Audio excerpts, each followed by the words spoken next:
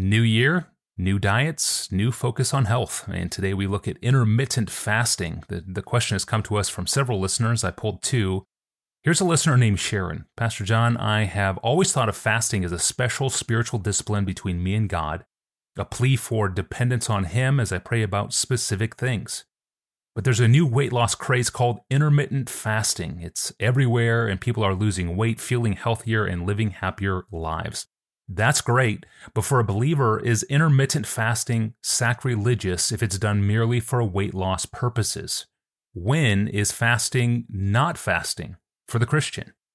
And a listener named Emmeline writes in to say she has tried it with some success toward the end of weight loss, but now she wonders if it's appropriate for Christians to separate the physical discipline of fasting from its spiritual point. She asks if, quote, the regular discipline of intermittent fasting should be used by Christians merely to lose weight, or does this goal prostitute a spiritual discipline and hijack it and turn it into nothing more than a physical body hack, end quote.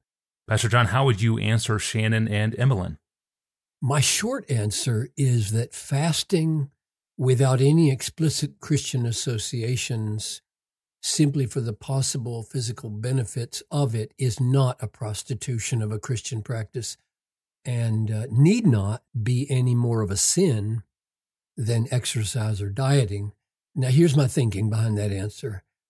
Fasting was not a Christian creation.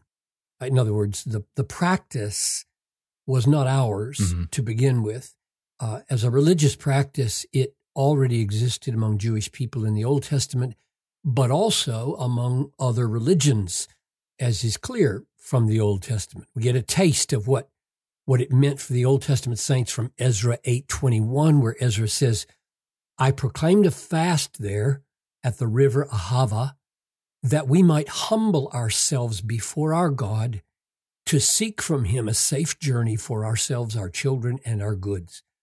So fasting was seen as a humbling of ourselves before God because it put the person who's fasting in the position of a person with hunger, a needy position, a dependent position, symbolically, as if we were poor, the people with no food. And the aim was to intensify the cry to God for help. It was the embrace of physical hunger to express with greater earnestness the spiritual hunger for God. Just like I need food, I need you, oh God. But as significant as it was, the practice did not originate with the people of Israel. It appears that it was present in most other religions, and we can see a few glimpses of this in the Old Testament. For example, the Assyrians of Nineveh called for a fast when the prophet Jonah preached to them. Darius the Mede fasted when he threw Daniel into the lion's den. There's nothing distinctively Christian or Jewish about going without food for religious purposes. Therefore, it wouldn't be accurate to say that non-religious fasting is a prostitution of a Christian practice. It might be in the mind of some particular irreligious person. They might intentionally start with an awareness of the Christian practice and then consciously strip the practice of Christ and strip the practice of God and prayer. That would be a kind of prostitution of fasting in their particular case. But that's probably not what's going on for most people who fast for dietary purposes.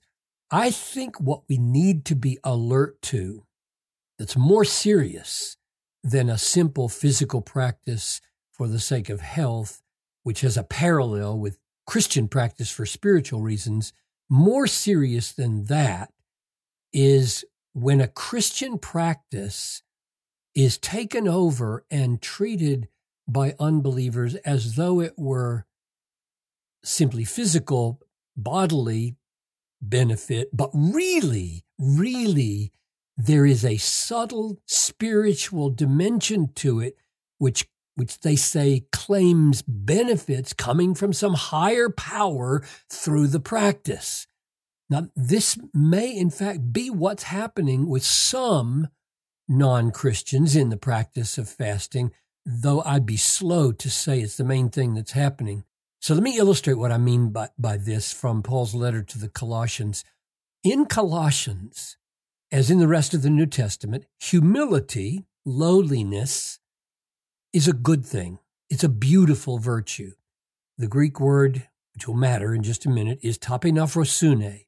So Paul says in Colossians 3:12, put on then, as God's chosen ones, holy and loved, compassionate hearts, kindness, tapinaphrosune, lowliness, humility. But there were false teachers in the church at Colossae that used this word tapinaphrosune similarly and yet subtly differently, and made it part of their pagan practices that they insinuated then into the church. So in Colossians 2:18, Paul says, let no one disqualify you, insisting on tapinaphrosune. And it's translated in English as asceticism, and a mistreatment, a lowly treatment of the body. And worship of angels, going on in detail about visions puffed up without reason by their sensuous mind and not holding fast to the head, Christ. In other words, the false teachers were treating this Christian disposition of self-humbling as part of their pagan way of worshiping angels. And then Paul goes on to say, it gets right to the heart of the matter in verse 20 following, this has an appearance of wisdom in promoting self-made religion and tapinaphrosune, asceticism, lowliness, self-humbling, and a severity to the body, but they are of no value in stopping the indulgence of the flesh. Now, the reason I call that getting to the heart of the matter is that here we have a non-Christian use of a Christian virtue, and it has the appearance, Paul says, the appearance of wisdom, and particularly wisdom in showing severity to the body, kind of self-denial, probably including, even then, fasting. But while being hard on the body, Paul says, it does nothing to stop the indulgence of the flesh. In other words, a physical practice taken over from Christianity may have benefits physically and look like wisdom, but in fact may feed right into the flesh. That is, the proud, self-reliant, self-exalting aspect of human nature. Now, that's what I think we need to be alert to. Secular fasting as a physical practice to gain physical benefits, I don't think we should be on a crusade against that. But I think we should be alert to those cases where that practice is sliding over into the spiritual expectation that this really will make me a better person, maybe even make me more pleasing to God.